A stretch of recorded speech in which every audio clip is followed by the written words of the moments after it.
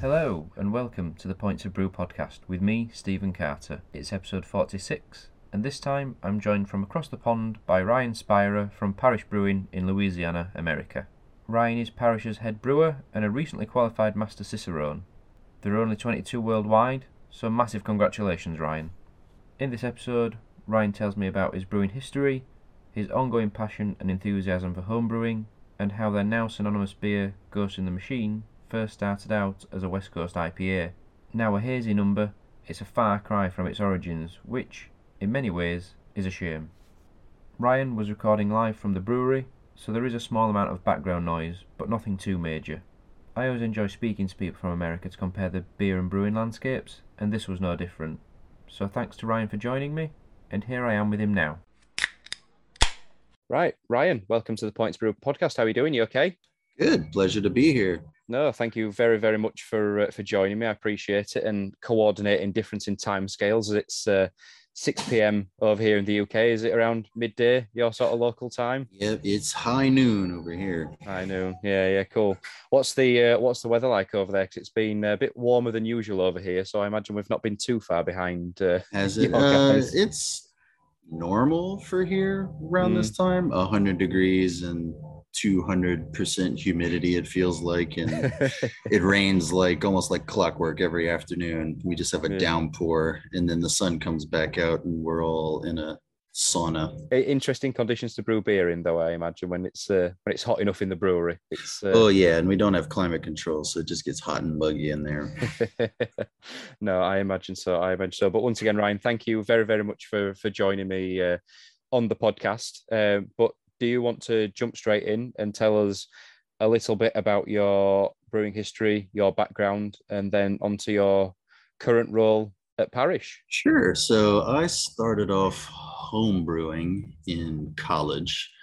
It was like the last year or so of my college years. I was getting a bachelor's degree in general biology at the local university here in Lafayette, Louisiana. And I was a drinker of craft beer at that time, and I kind of had the thought, hey, I want to try and make some of this stuff myself, because there were some beers that were only released seasonally, and I was like, oh, but I want them all the time. So I said, you know what, I'm going to figure out how to make them myself, and then I'm going to solve that problem that way. And I still remember the first kit I did. It was a extract kit for an American IPA, and it turned out almost looking like a brown ale, maybe like a red ale, like it was dark. And looking back, it didn't taste very great, but I thought it was the most awesome thing in the world that I made that myself. I was so proud of myself. I've gotten better at brewing beer over time, but I started like anybody else, and I was just, doing extract on a pot in my apartment on the stove, and, moved on the all grain at some point. And about a couple of years into homebrewing, I think I'd been homebrewing for 2 years. I found out about Parish Brewing Company, which is, in the area, and talked to the owner. They were very small at that time, and ended up getting a job there a few months later, and I've been there ever since. And actually today is my 10-year anniversary here. Oh, congratulations. I've been here 10 years to the day today. Yep. And so I started off just helping out. There were only 4 of us at that time, so everybody was doing a little bit of everything, but I started off helping whenever they started bottling, so they needed another person to do that, because before it was just kegs. And sort of as time went on, focused more on the brewing side, so I became a brewer whenever roles started to specialize as we grew. And then the guy who was the head brewer at the time left after a couple of years, and so I took his position. I've been in that head brewer position ever since. So I'm kind of more of like an operations manager, I would say, so I'm doing a lot of like the materials ordering, making sure we have everything for what's planned to brew. I'm also, sort of the last word on the brew house side on whether, things are going well, or, different decisions on whether to add hops here, substitute malts, that sort of thing. And then I do like recipe development, and like sensory feedback stuff too at the brewery.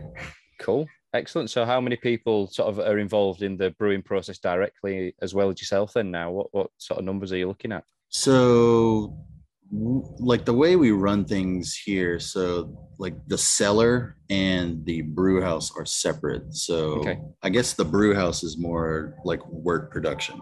So Mm-hmm. we're brewing, mashing, Yep. boiling, adding hops, knocking out to the ferment, and then he basically gets handed off to the cellar team. So they're pitching yeast, Mm. monitoring at that point. But there's four people, excluding me. So there's five of us on the brew house, and then there's three cellar people. Mm. And then packaging is a separate department, sales and everything. There's like 30 people at the company Mm. Yeah, yeah. currently. Yeah, I always find it interesting when sort of looking at American breweries and sort of the scale of which they operate, because I think there's a misconception in this country that every brewery in America is massive and has got loads of employees and hundreds of members of staff and things like that. But Mm. it's always interesting that a lot of them, like yourselves, clearly aren't too dissimilar to what we are here. You know what I mean? If you've got 30 employees, that's still relatively small scale, isn't it? I suppose I imagine what the size and the output that you produce in. So what sort of scale do you produce on, I suppose, is another question. So about 21,000 barrels, which you have to multiply that by 1.2 to get hectoliters. So I think that's what y'all are doing. So I don't know the exact math, but what, 2,500 hectoliters, something like that. Yeah, it's quite a. So I think when Kyla sent me some information over, you available in quite a few different states beyond your own state of Louisiana. So is that still an ongoing sort of growth, or do you sort of just do and sort of produce enough to sustain what you currently? Yeah, currently, because we're kind of maxed out on production without, we can't really produce much more without making like a big, growth step. So we're kind of at this plateau right now. But yeah, we're distributing. If you look on the map on the United States, so the Gulf of Mexico, in the south. So we're basically kind of just all along the Gulf Coast. So Florida, Mississippi, Alabama, Louisiana, which is where we are, and East Texas. And then we have a couple of specific spots in the country too, like Denver, Colorado. We distribute a little bit of beer, Phoenix, Arizona, and a little bit in Georgia. So that's basically our footprint. Yeah. Because it's always obviously you guys have a much bigger country, a much more vast area to cover, but obviously you still have your own individual states that govern their own laws on alcohol and shipping and sales and things, which obviously that doesn't help either. Whereas obviously we can just send something from, one end of the country to another, which is for us is a long distance, but for you that'd just be from basically interstate, wouldn't it? Really, that'd just be, that'd just be for one state for you. Whereas for us, that's like from Scotland down to Cornwall, from one end of the country to the other. So. Obviously, you've started as a home brewer, like you said there, which, like you say, a lot of people start off doing that. So when you started home brewing, then were you trying to just replicate the American style IPAs that were over there, then, or were you trying to replicate a lot of other styles? So maybe sort of like English styles and lags and pilsners and things like that, or were you just purely just trying to brew the American style and sort of New England IPA, that sort of thing? Were you just purely doing that, or No, I wasn't like locked in on anything in particular. I just liked beer. So like I want to just try and make everything, yeah. Yeah, I loved exploring beer because like at that point too, I was just discovering all kinds of new stuff. The first craft brewery that I really got into was a brewery in Texas called St. Arnold Brewing Company. Because I was in college at Texas A&M for a while, so that was like the big craft beer brand at the time over there. And so like they were producing some different beers. They had their flagships, they were doing American IPAs. They had like an amber ale, a brown ale, just like an American wheat ale. And so I like them all. And every now and then something new would come down the pipeline and be like, what is this? They even did some weird ones. Like they have one called Santo, and they labeled it as a black Kolsch, which is kind of one of those weird hybridizations that doesn't really make sense on face, but it's like, what the heck is this thing? So it's just fun. I like all that stuff. I enjoy it. Well, that's it. I suppose that's the beauty of this world, isn't it? Really, that you're obviously beyond your sort of core beers that you stick to, that you have at either certain times here all year round, is that you are able to just completely open the rule book and sort of just be like, what are we doing? And like you say, dark lagers and milkshake IPAs and all sort of different crazy, wonderful fruited sours and IPAs, you can just almost just chuck as much creativity as you want at it, can't you, really? So Yeah. you are just an open book a lot of the time. But obviously, like I touched on there, core beers, core ranges with Parish. The first beer that you guys started was Canebrake, I think I'm right in saying. Yep, that's correct. So is that, obviously we'll come on to Ghost in the Machine in a little while, which I think is probably what you guys are more sort of synonymous for. But Canebrake, in terms, obviously, it's sort of a harkening to your local area. So do you want to tell us a little bit about that before we come on to the more sort of recognised beer of Ghost in the Machine? Sure. So yeah, Canebrake we call it a Louisiana wheat ale. So it's basically an American wheat ale. It's brewed with British ale yeast. We're actually using like the equivalent of London Ale 3 right now, although the yeast has changed over the years. We've used a couple different ones over the course of production, but that's the one we're using now. And the beer is about 30% wheat malt. The rest is two-row, and it's got a little bit of color malt in there just to add a little, residual sweetness and some honey notes. And then we also add steamed sugarcane syrup. It's a locally produced sugarcane syrup in Louisiana because there's a lot of that. There's a lot of sugarcane production here. So we add some of that in the kettle. So that all gets fermented out. It doesn't add any sweetness, but it does add some very subtle, like fruity, rummy notes on the back end of the beer. Yeah. And low bitterness, lightly hopped. So it's just a nice, easy drinking beer. We did well with it here as a craft brewery because when we came onto the scene in Louisiana, there wasn't really much of a craft beer market here in Louisiana at all. So it was an easy beer for people who weren't familiar with craft beer to kind of transition to from your standard domestic lagers. Yeah. It wasn't bitter. It was just a little sweeter, but it was still easy to drink. It had a little more character, but there was nothing it wasn't turning off a lot of people, who weren't accustomed to that kind of thing. So it wasn't going to scare anybody off. Right. So that worked out very well for us. So it was a strong product in the beginning. But like you've alluded to, so it's funny. So back then people they would find out, they'd be like, "Oh, you work for Canebrake." Be like, yeah, well, Parish Brewing Company is the name of our brewery, but yeah, they would say that. And now people say like, "Oh, you work for Ghost in the Machine," so it's changed, Yeah. It's just gone from one to the other. Ghost is the big product. It's taken over everything. Yeah. So again, we'll come on to the Ghost in the Machine, but you touched on there about there not being much of a scene in Louisiana for craft beer, and I think the respective coasts, East and West, sort of have a renowned, West Coast IPA and West Coast Pale Ale, and that Sierra Nevada, Pliny the Elder, etc. That's sort of the original American style IPA before it then went to sort of the East Coast of New England IPA, and obviously then you got the sort of hybrid in between of Vermont style and that sort of thing. So you guys are sort of geographically in Louisiana sit somewhere in between the two coasts. So do you find that's that sort of is a knock-on effect of the sort of the reception to craft beer, or what's it? How's it grown, basically, is what I'm sort of thinking of. Yeah, I think just the craft beer scene is spread, people, more and more people, lots of areas. So we were behind, we're catching up. There are a lot more breweries here now, but we don't have any traditional beer, brewing culture here. So it's all new stuff. It's all hazy IPAs, fruit sours, and pastry stouts. Yeah. Because you go to different parts of the country and the West, they have West Coast IPAs. So a lot of breweries are brewing that. We've kind of taken on the East Coast IPAs. So I think every brewery here has 4 different versions of that. And then some fruit sours. But some areas, even in the country now, it's they may drink more amber ales, for example, or something. Yeah.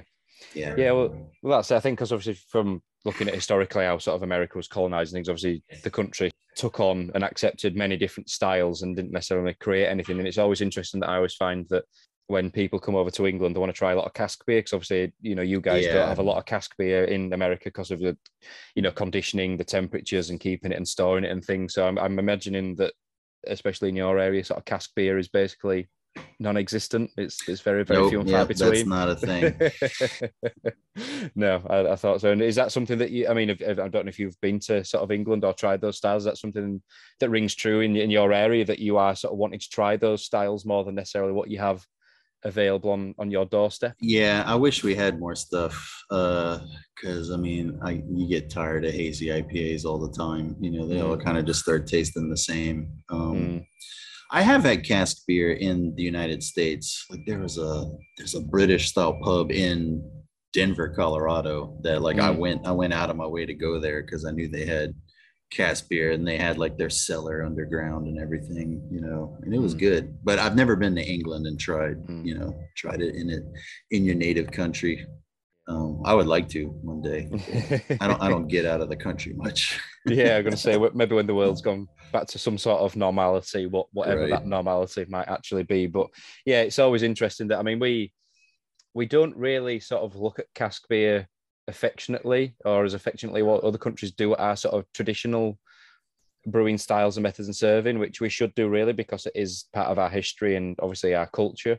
But we are always like, oh, these hazy IPAs and these American hops and Southern Hemisphere hops and all this crazy stuff. And whereas like we've got some really nice cask beers that are really nice that we've been serving for hundreds of years, you know, of a similar style and nature, but we always seem to look outwards rather than inwards. And I think that might change at some point. But the key point in question, which we'll come on to, which we've alluded to twice now, but we'll come on to it, is Ghost in the Machine, which I have got a can at the side of me, which I'm drinking, which is the first time I've actually tried Ghost in the Machine after many, many attempts at trying to get it, which is probably, you can appreciate, getting it here Awesome.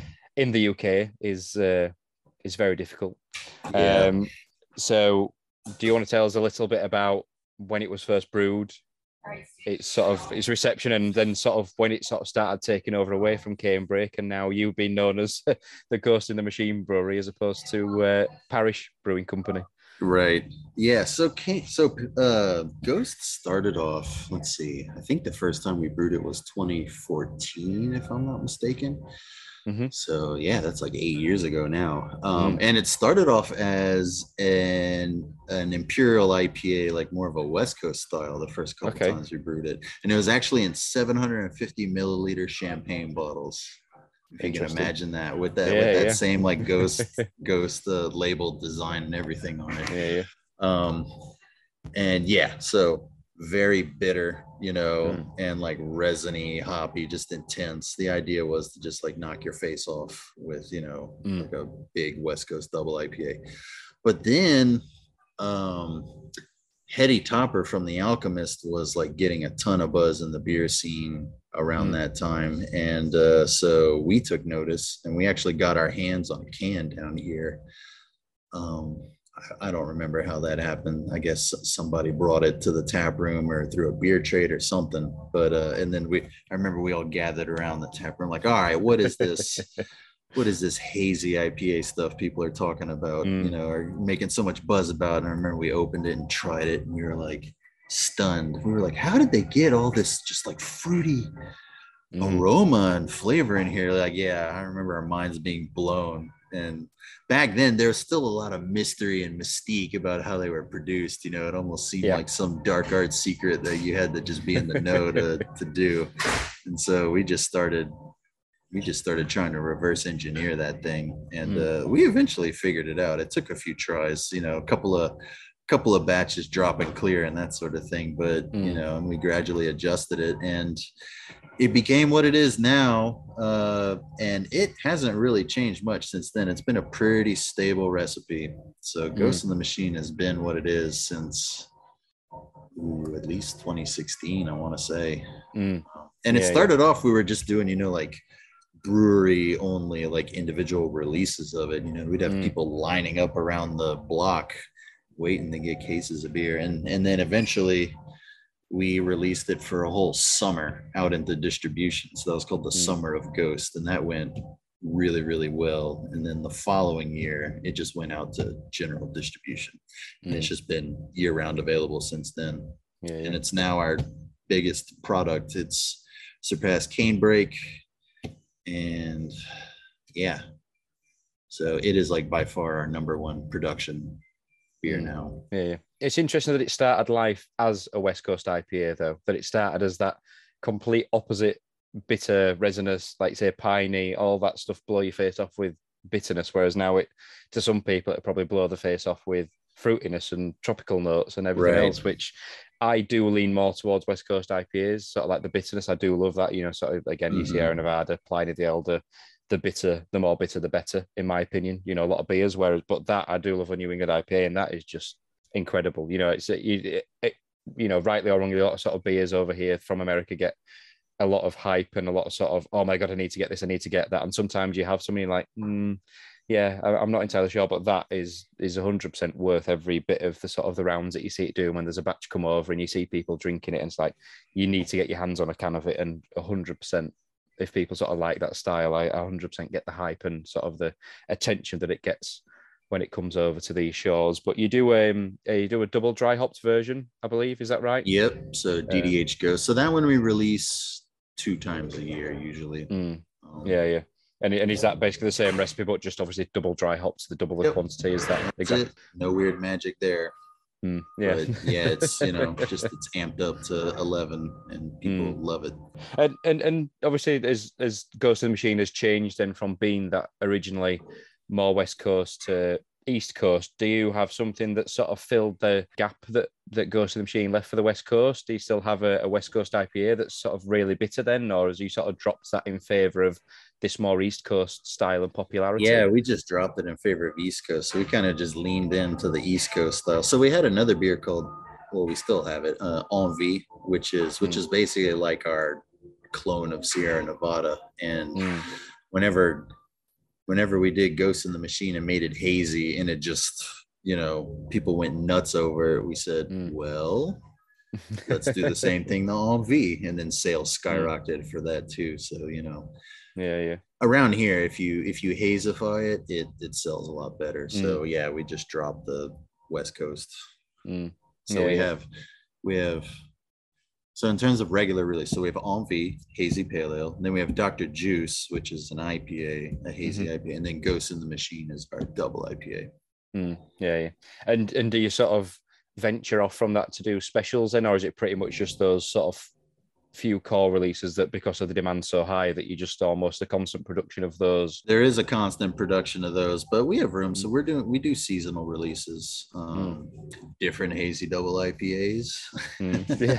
And, but we also do like, fruit sours. Like we have a series called Sips where it's not always, but it's usually a wine grape coupled with a fruit. So they're these fruited sours, where you're pairing a wine grape with a complementary fruit. Like right now, we're actually gearing up to release Sauvignon Blanc passion fruit into the market. So that'll be hitting store shelves in the near future over here. And then we've done we have some mochi beers we did, which those are in collaboration with Great Notion up in Portland, Oregon, where it's a sour with lactose and a lot of rice in the grist. So it's kind of evoking mochi, and then we'll add fruit puree to do like a blueberry mochi or a strawberry mochi. Yeah, that sort of thing. Cool. So I suppose that's a good point. Then in the UK, breweries collaborate a lot, and obviously country being a lot smaller, collaborations can happen quite regularly and quite frequently. Do you guys get to do that then? Sort of actually collaborate with other breweries in person and go visit, or is it because of there's so many breweries? Do you find it hard to actually get to see other breweries really? Is there Yeah, it's getting more difficult, although we're still able to do it. We collaborate semi-regularly, but especially since after COVID happened, we started doing more just remote collabs, where we're hashing out the recipe, over email and stuff, but nobody goes to each other's breweries. But we did start doing some in-person collabs again. Back in September, we went up to Weldworks, in Colorado, so did a collab with them, and and we've got a couple other collabs that we're in the process of working out a plan for at the moment. So they're still happening, every couple months, I'd say on average. Yeah. And one thing that I didn't have down to discuss, but really I suppose it's an important thing, especially in this country, is that I don't know if you guys are seeing a rising cost for materials, raw ingredients. We're certainly seeing that here in the UK, which I'm assuming is a global problem, shall we say, something that everyone is having to overcome. So is that changing the way in which you guys operate in terms of sort of reducing the materials or sort of increasing costs? Because I know that's a big question now. What a lot of brewers here are saying is that do we just absorb some of the costs so the prices don't change? Do we reduce the amount of hops that we use or the grain that we use, etc.? Because I know that gas and electric here especially are going to massively increase in price come the winter. So is that something that you guys are having to sort of look at now and maybe alter the way that you work, or what's the situation over there? We haven't had to like alter recipes or anything like that yet. Right now, like in our market, there's like prices are increasing at the store shelf. So, you know, we're going through price increases right now, which is helping offset the cost. It doesn't compensate for everything. So we're still absorbing some of those costs. But yeah, some things I've been doing, like just, you know, the mundane things is just buying more like chemicals and other, you know, materials in larger quantities. So you take advantage of price breaks, you know, and just order less frequently. So things like that, you know, which that's kind of one of those positive feedback things too, that you're seeing in the market where availability gets more scarce because everybody starts stockpiling everything, you know, and the supply chains are strained already. So it just makes stuff that much harder to get. Like one common ingredient here in the United States, like for sugar, is we use dextrose, which is basically glucose, and it's made from corn typically here. But like one of my suppliers told me, this was a couple months ago, we're probably not going to be able to get dextrose for the rest of the year. I was like, holy moly. But fortunately, you know, so we're substituting with sucrose right now, which is cane sugar. But, you know, that's kind of crazy. So some things, you know, we will just, it's inevitable. We'll have to just substitute and use other ingredients. Fortunately, sucrose for dextrose, it doesn't really make it much of a difference. So you know, that's no big deal. Well, that's it. Is when you can sort of almost a similar product, I suppose it doesn't make a difference. But like when you're having to change recipes for hops, especially for obviously for us, when obviously a lot of hops that we use in this country are from the likes of America, Australia, New Zealand, I suppose you probably don't see as much of a price hike as what we may do, because obviously you'll probably see a hike in terms of from the obviously. Yeah, I've been surprised. Hop prices have been pretty stable so far. You know, hopefully they stay that way, knock on wood. But fingers crossed. You know, grain has been going up a lot. Like even our base malt has gone up, like it went up like 33% for contracting for next year. So that was a huge jump, you know, and that's a big material cost for us. So we are seeing cost increases on some raw materials for sure. So do you use grain and malt from America? You don't import it from outside of America, is it all? We use some imported stuff. I get some British stuff like Simpsons and Crisp, William Crisp. Those are two that we use. But yeah, our base malt comes from US and Canada is where it's grown.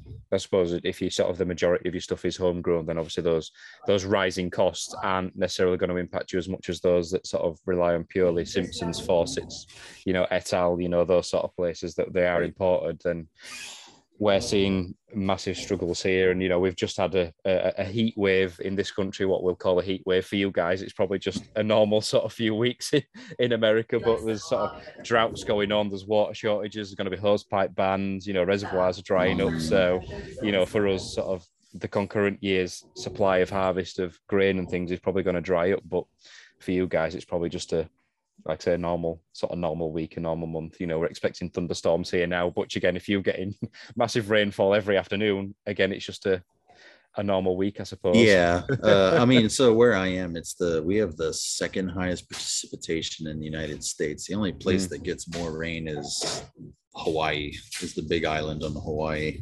But yeah, like I said, in the summer, it basically rains every afternoon here. Yeah. During the summer, and then it settles down as we get in the fall. But yeah, I have a lot of trouble mowing my grass right now. It's just a swamp all the time. It's kind of frustrating sometimes. Whereas we've not had any rain for 2 weeks, I think, maybe at the moment, which is basically unheard of in this country. So everyone's like grass is pretty much dead. That's our problem. It's all dying and browning and everything. So it's yeah, that's the problem next is when we get too much rain. That's when people are going to start complaining. But yeah, that's just being British. Unfortunately, we're never happy when it's too hot, when it's too cold, when it's too rainy. We're never happy ever. But one thing that I like to ask brewers in particular, obviously like yourself, Ryan, is that obviously you brew these different styles and things, and Ghost of the Machine is your most popular beer now.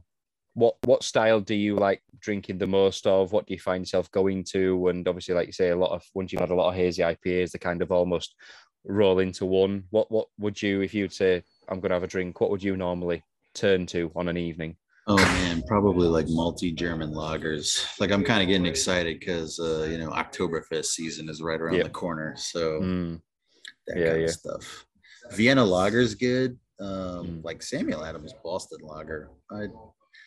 I got my hands on, like I was drinking that on draft at a restaurant here recently, and I kind of fell back in love with it again. It's just like, oh, it's so good. Like it's bitter, but it's also got like some nice malt character. And yeah, I could drink 3 of them, and I wouldn't get tired of it. So yeah, this always seems to do the rounds, is that everyone says that this year is when craft lager is going to take off. It's been, they've been saying that for the last like 4 years. It seems like. I'm sure you guys have sort of breweries over there that specialize in lagers or sort of solely brew lagers, and we have a couple here, but they seem to do the rounds and sort of get, oh, this is great, there's lager, and then it just seems to sort of die down a little bit of, but look at this New England IPA, and it just all sort of goes away quietly.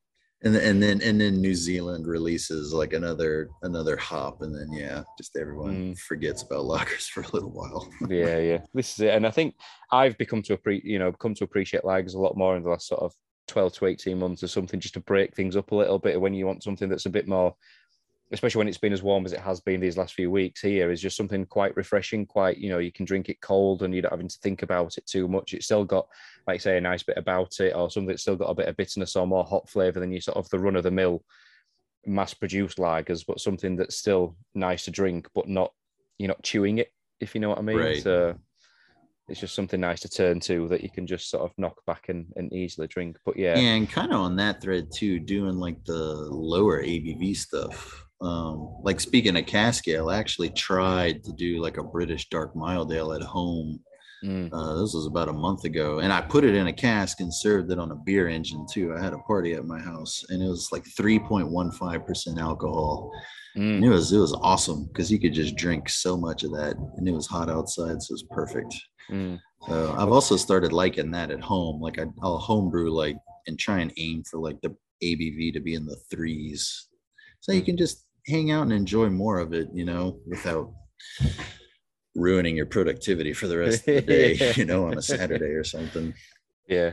And I think that is, during lockdown, I don't know if it was the same in the States, but here everything got silly. Everyone was double IPA, triple IPA. If you got something that was sub 6 or 7%, you were doing pretty well. But now I think as everything sort of settled down a little bit, and I suppose cost might come into it as much as anything, that the sort of, like you say, that 4 to 4.5% that is session strength, really. Session strength in this country especially seems to have crept up to like 5%, which is definitely not really that sessionable. But yeah, that sort of seems to have settled down now, and we're seeing certainly a trend of people wanting to go out and have 4 or 5 or maybe 6 pints rather than going out and having a couple of halves or thirds, and like you say, just drinking quantity, still quality, but quantity of maybe the same or a few different ones that, like you say, they don't have to worry about waking up with a sore head the day after, or with a chronic dry mouth or something. So yeah, it's interesting that might be the same in both markets. But yeah, mild seems to have had a bit of a resurgence in this country recently as well. So I don't know if that's the same over there. But yeah, that's which I'm not really a dark beer fan. But fans of dark beer seem to be quite dismissive of mild as a thing, and a lot of people are like, no, mild, just not interested. But sort of more traditional breweries seem to sort of be resurging milds, dark milds, hopped milds, all sorts of different variants of a mild has come out of the woodwork this year for sure. Yeah, that's interesting.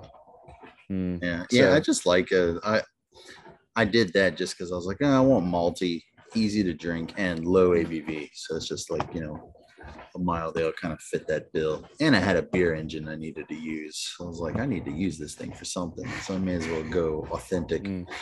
Yeah, yeah. It's not everyone's got a beer engine sat at home, so that's fair enough. Might as well, like you say, put it to good use somewhere along the line, haven't you? So Yeah. yeah. I don't blame you, mate. I don't blame you. Right. So Ryan, as sort of from a UK perspective, at least, anyway, we are sort of in the high season of festival season, events, all these sort of weird and wonderful things that we've got going on, and it seems to be that no weekend is safe without some sort of festival going on from one brewery at their location, or just a general beer festival that many breweries attend, which again, coming back to the size of our country and sort of the restrictions on sort of shipping and transport and things for making it easy.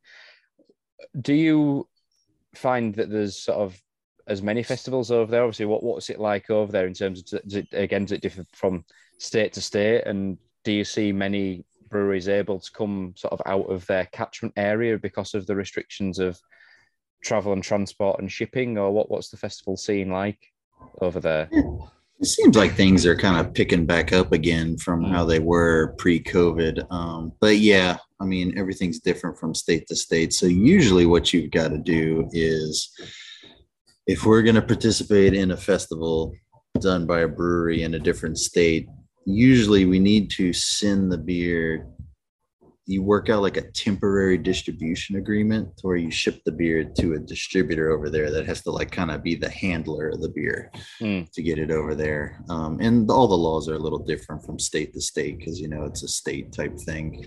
So it can get kind of complicated sometimes. But usually, like if a brewery is doing a festival, they usually have most of the legwork taken care of. So we just need to ship the beer. So it's not too difficult. But yeah, we participate in several festivals. We get invited to, do festivals all over the country on the East Coast, West Coast. So too many to possibly attend. Yeah. And like we do send people, we usually have somebody who goes, like we have like a marketing liaison, guy who's usually at most of those things. And we might send a couple other people too, to participate and hang out. Do you not do that as much, or do you sort of just stay sort of as close to home as possible? Or Yeah, I stay as close to home. I'm usually not traveling for the festivals. Things I will travel on, I like going to do hop selection. Okay. Which is coming up. That's like the beginning of early mid-September. That's right around the corner.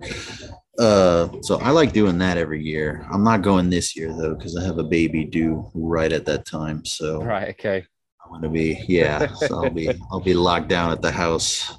But normally I like doing that. And I go to maybe one collab a year at least. So I do a little bit of traveling on behalf of the brewery. Yeah, you get out where you can. Yeah.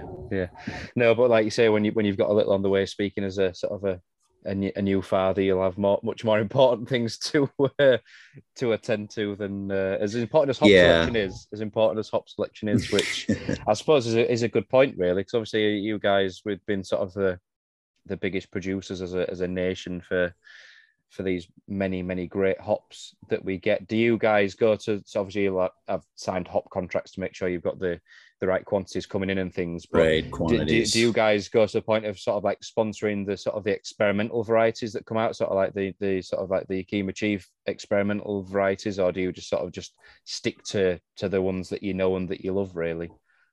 We're mostly sticking to the ones that we know. That is one cool thing about hop selection, though. They've usually got something, that you can go smell and check out while you're there. And I have done some test batches with some of those like experimental number hops before. Some are weird and some are like really good. So it's kind of a mixed bag. It's interesting to do though. Like I remember there was one last year. I remember the aroma notes on it. It kind of smelled like grape candy. It was very interesting, almost like a Concord grape, which I think would be more like black currant candies over there in the UK, but it was very it smelled very purple. I guess it'd be it smelled purple, which is like weird for a hop. You usually don't get that kind of that kind of character from a hop. It's usually citrus or tropical. So that was interesting. Yeah. Do you see? I'd like you say because it's more like citrus and tropical. Do you find a lot of the experimental hops are then just trying to almost replicate what is already available then, or do you see some that are actually a bit like, maybe what Sabro has been recently, that was quite sort of different in terms of like quite pineapple-y, quite coconutty, a bit more like a pina colada. Coconut, yeah. Do you find that many come out that are sort of quite as sort of maybe standoutish as that, or are they all sort of a muchness really? Yeah, I think at least in the early phase, they're all over the place. So you see some weird oddball ones, and for better or worse. Some of them are weird in a good way, and some you're like, yeah, there's a reason hops aren't like that. I don't want to put that in beer. But yeah, you definitely find more different stuff. That's unusual. That's outside of that typical, citrus tropical paradigm that hops seem to have kind of coalesced around. It's hard because I imagine obviously you guys are probably the same over there, is that we've sort of built this almost cycle now of everyone sort of looking on to the next big thing, and the next new hop or the next new style or flavor or type and things, and there's going to come an end to that surely at one point, that it's we accept that until maybe because obviously New England IPA came out like say sort of like 2014, that sort of thing, which is 8 years ago now, but we've been in that cycle now and nothing really new's come out. And I suppose that at some point we just have to accept that, we're at that point now where we've got a real broad selection, that we can't always chase something new. And it's just almost about sustainability more than sort of trying to do something new and different each time, I suppose. Yeah, one would think, but you never know. Who knows? Because I mean, that's the whole idea, right? It's undiscovered new frontier territory. And I mean, especially speaking as an American, that's kind of in our blood, to explore new territory. And the frontier's gone.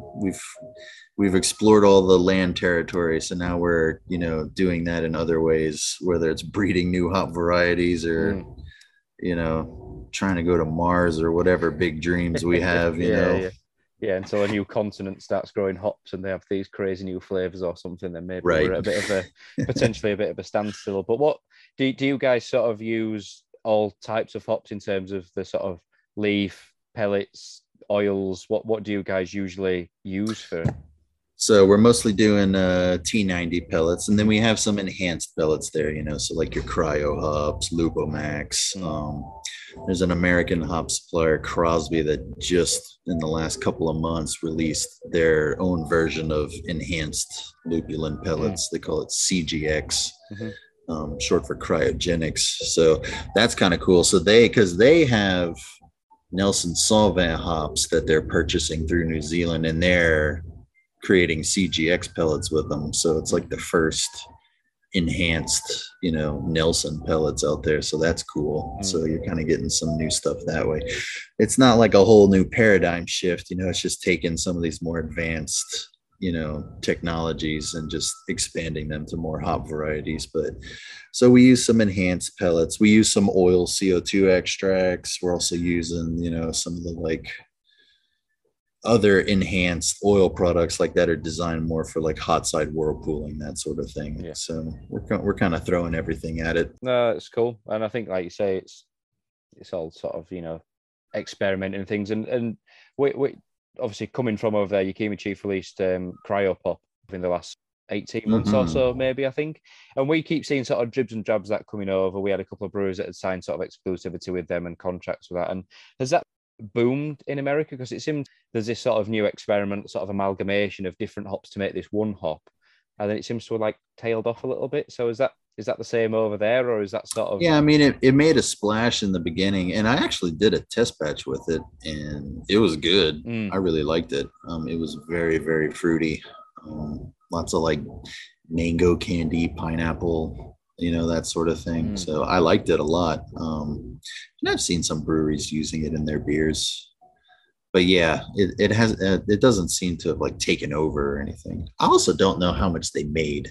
I think it like they did a run of it and it kind of went out of stock. So it may just not be available right now. I'm not sure. Yeah, because it was almost like this amazing thing called Cryopop, and it's like it's a blend of all these amazing things. It's like, but nobody really knew what it was a blend of, and it's like the theory behind the theory behind it was great in terms of, well, it's getting more for less. You're getting more bang for your buck in essence. You know, you can get the best of 5 hops in using this one hop, but then everyone seems like, well, yeah, but what is it? Do you know, it's almost a little bit, what is it? But like you say, I suppose if you sort of just don't question it and say, well, I'm getting more for my money and just chuck it in, then, you know, everyone's a winner, I suppose. Yeah, the idea was that, you know, basically when you just buy oil analysis, you know, this hop has this and that, and then you just mix and match them to kind of just create this maximally aromatic, you know, profile. And I'm not sure because Yakima Chief they released that information about, they called it survivables. Like those are oils that, you know, survive the hot side and tend to continue on to the finished beer. So they had analyzed a bunch of different hop varieties out there showing how many survivable compounds they had. So the idea was if you focus on using those like in your whirlpool and stuff in the kettle, you're going to get more bang for your buck. Like you say, more of those oils get carried over into the beer, you know, into the fermenter. They don't volatilize away from the heat. That was interesting. I think that's the thing that some people don't realize and appreciate, is that there's so much science in brewing, isn't there? It's not just a case of take your ingredients. Oh yeah, there is. Take your ingredients, just bung it all in, and it works. It's like, well, it's not that easy, is it really? Because obviously you guys, which you have sort of cold chain supply for obvious reasons, because your climate's a lot warmer and things which we don't necessarily have in this country. But it's like that, and stabilizing, which when I spoke to Paul from Mortalis about, it's sort of like the stabilization of their fruit sours and things. It's like a lot of time and science and effort goes into things like that. So even sort of from your side of things, even without the sort of the sour side, I imagine there's still a lot of that goes on behind the scenes to make sure that the product is, if it's on a shelf and it's not necessarily refrigerated, that it stays, you know, it stays true to form as what you originally wanted to be. Right. Yeah. And like the big thing that jumps out for that is oxygen. You know, oxygen is your enemy post fermentation. So techniques and just the science behind what to do to minimize oxygen exposure to your beer when you're packaging it or transferring it from tank to tank. So do you guys just obviously you said that like Ghost in the Machine was bottled originally? Do you guys just solely can now, or is there still sort of limited edition bottle runs that you guys do? No, it's still mostly bottles. So the cans are like the special, more limited thing. Which we just started doing recently. Yeah, we did the cans. So the cans are direct to consumer only. So we're selling to 9 different states. You can buy it online and we'll ship it directly to you. So, and is that, I'm assuming, is that from a sort of an ease perspective, a sort of weight and packaging and storage and things like that? Was that the decision behind that, or?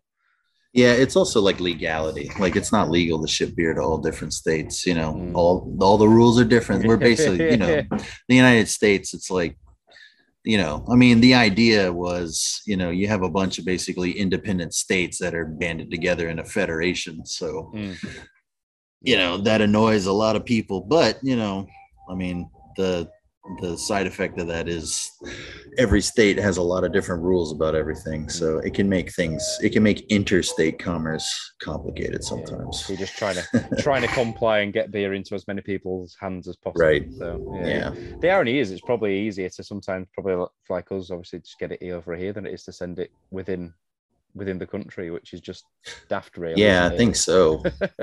Which is just crazy, which obviously is expensive, which is obviously why, you know, it's very, very sort of infrequent and rare that it does make its way over here as much as it would be nice to have a constant supply of it. But obviously it comes at a premium, doesn't it, unfortunately? So yeah, and I mean, so supply chain wise too, you know, the farther away we're shipping beer from our brewery, the more expensive freight is. So the farther you go from home for us, the lower and lower our margin is. So that puts a priority on, you know, just being close to home, and basically you just expand out from there, you know, as you have the capacity to do that. You don't want to like just go straight to Alaska or something. That doesn't make sense. If you know there's a state next door that you don't distribute to yet, that would be a viable market.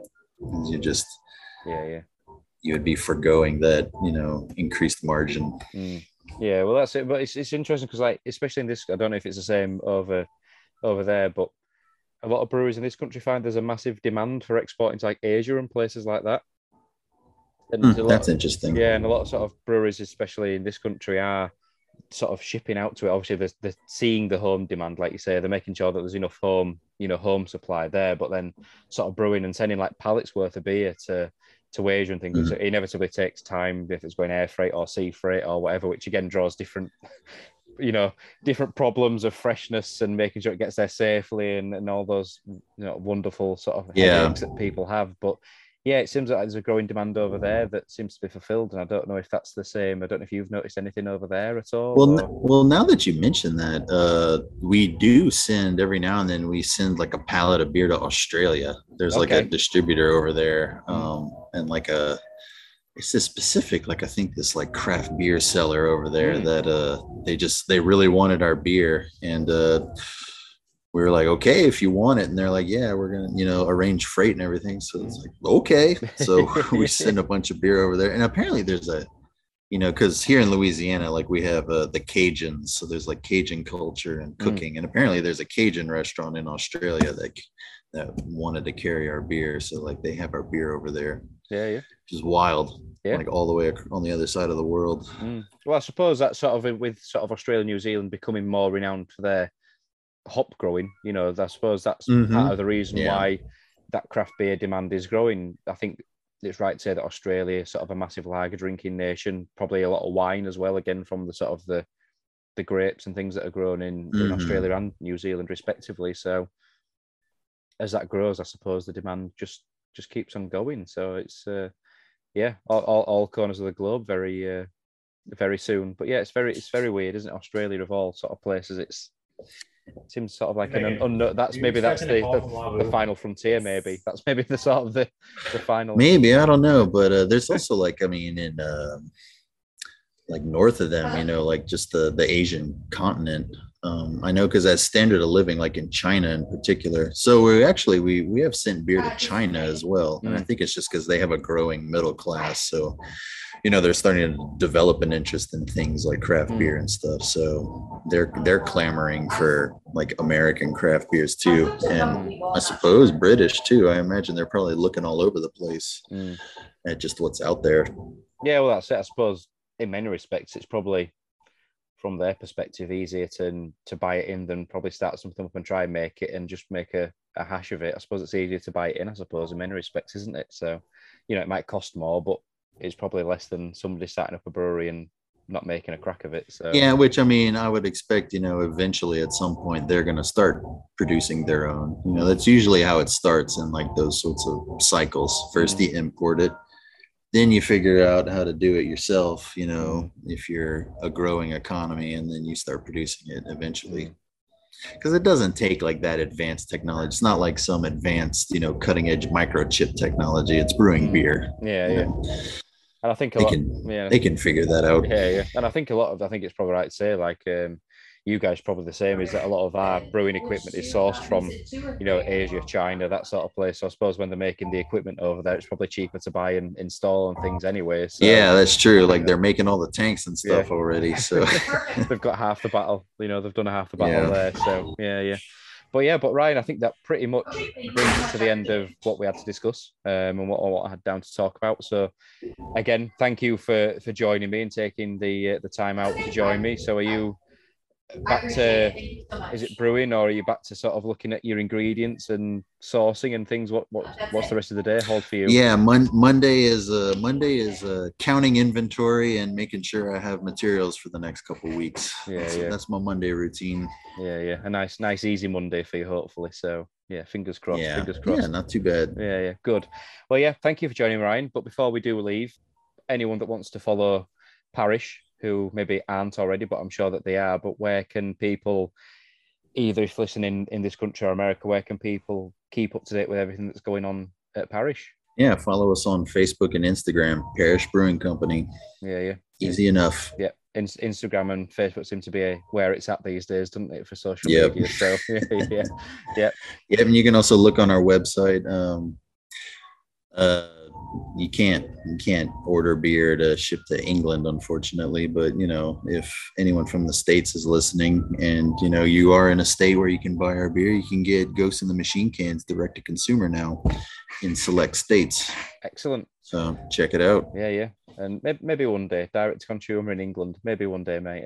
Yeah. Maybe one Fingers day. crossed. Yeah. Fingers crossed. Yeah. But Ryan, thank you very much for joining me. I've really enjoyed it, and I really enjoyed the Ghost in the Machine. So next time it is available on our shows, I'll be certain to jump in again, and maybe the double dry hopped version next time, and do a side by side comparison.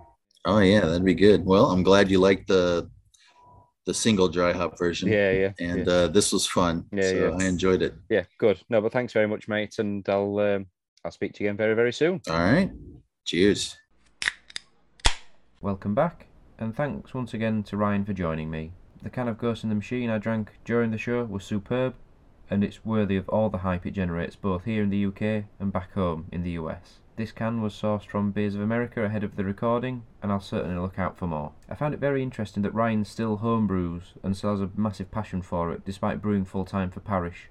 It could easily feel like a bit of a busman's holiday, but if you enjoy it, it sure beats being stuck behind a desk for a day job. As always, thanks to you for listening, and I hope you enjoyed this show as much as the previous shows. If you have any feedback, please do get in touch. Likewise, any and all subscriptions on your podcast platform of choice and a positive review would be massively appreciated. The more feedback and suggestions I get, the more I can tailor the podcast to you, the listener. Coming up in our next shows, I'll be back with Aaron, but this time we'll be brewing a beer over at Quirky Ales. Ahead of this, we're also doing a West Coast special episode, so no detective skills are really needed to guess what style of beer we'll be brewing. We can't wait, and hopefully you'll like our Brew Day special episode and the West Coast special episode. But until then, bye for now.